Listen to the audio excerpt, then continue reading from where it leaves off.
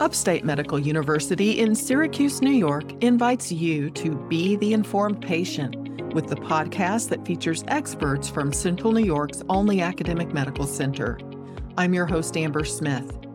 Dr. Saravanan Thangamani's tick surveillance program has analyzed more than 27,000 ticks since it opened in 2019, so he's got a good idea about what's happening among ticks in Central New York.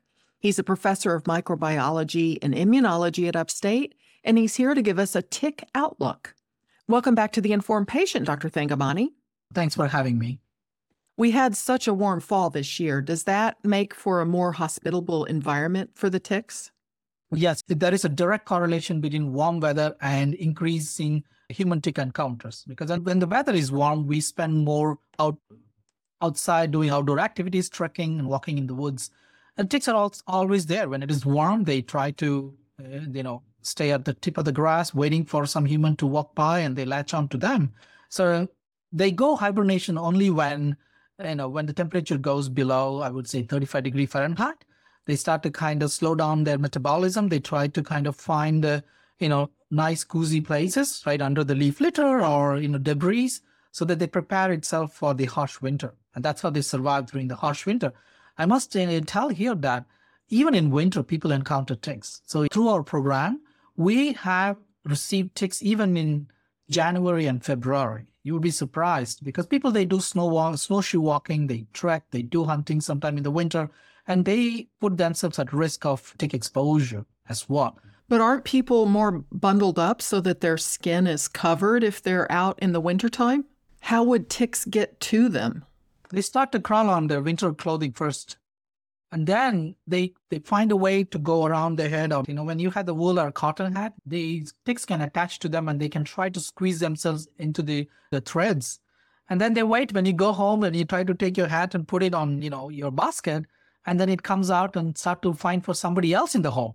We don't know how we are carrying. Actually, there are many ways how the ticks, they don't have to attach right away. They can actually wait for you. Even inside the home, they can wait for you and then just wait for the right person to come by. How long can a tick last without being fed? If a tick got in your house and it was just sitting on a counter, how long could it live before it had to eat something?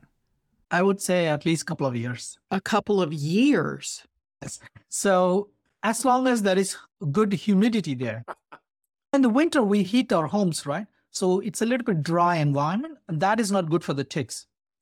But in summer, we air condition our homes. We give enough moisture and humidity inside the home so they can live. But ticks are very clever. They will always find a corner where it's not too dry. Obviously, it will try to go away from the dry to a moisture area, like in the bathrooms. They will find ways to survive there all the time. Doesn't matter if it's winter or summer, because, we use water all the time, which means that is good enough for the ticks.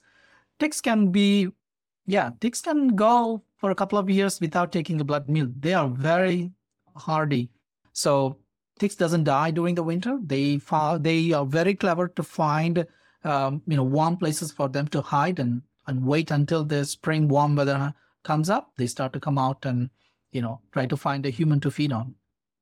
So all of these ticks from the fall, the ones that are young or babies, they're wintering over and they're going to be waiting for us in the spring? Yes. So if they take a blood meal in the fall, they molt, they become the next stage, and they wait for us in the spring. Great. So the more ticks we have now means that there will be more ticks in the spring as well. And so we saw 20% more ticks in the fall, which means that I'm now projecting that in the spring, we will see almost at least 20% increase in the number of human encounter ticks in the lab. And again, we are only focused on what we receive in the lab. So there is that caveat is that, can we actually project this to the entire state in a even distribution way? I cannot tell that because unfortunately, whoever is encountering the tick and whoever is aware of our program, they actually send the tick to us. So although we try to disseminate our tick testing information throughout the state of New York, so there is a little bit of biases there. So we are trying to address that. But there's a general trend is there that we will get definitely more ticks this 2023 spring. Well, Dr. Thangamani, thank you so much for giving us this update. I appreciate your time. Thank you very much for having me. My guest has been Dr. Saravanan Thangamani. He's a professor of microbiology and immunology at Upstate, and you can learn more about his research on tick-borne diseases at NYTicks, that's NYTICKS.org. The Informed Patient is a podcast covering health, science, and medicine brought to you by Upstate Medical University in Syracuse, New York, and produced by Jim Howe. Find our archive of previous episodes at upstate.edu/informed. This is your host, Amber Smith, thanking you for listening.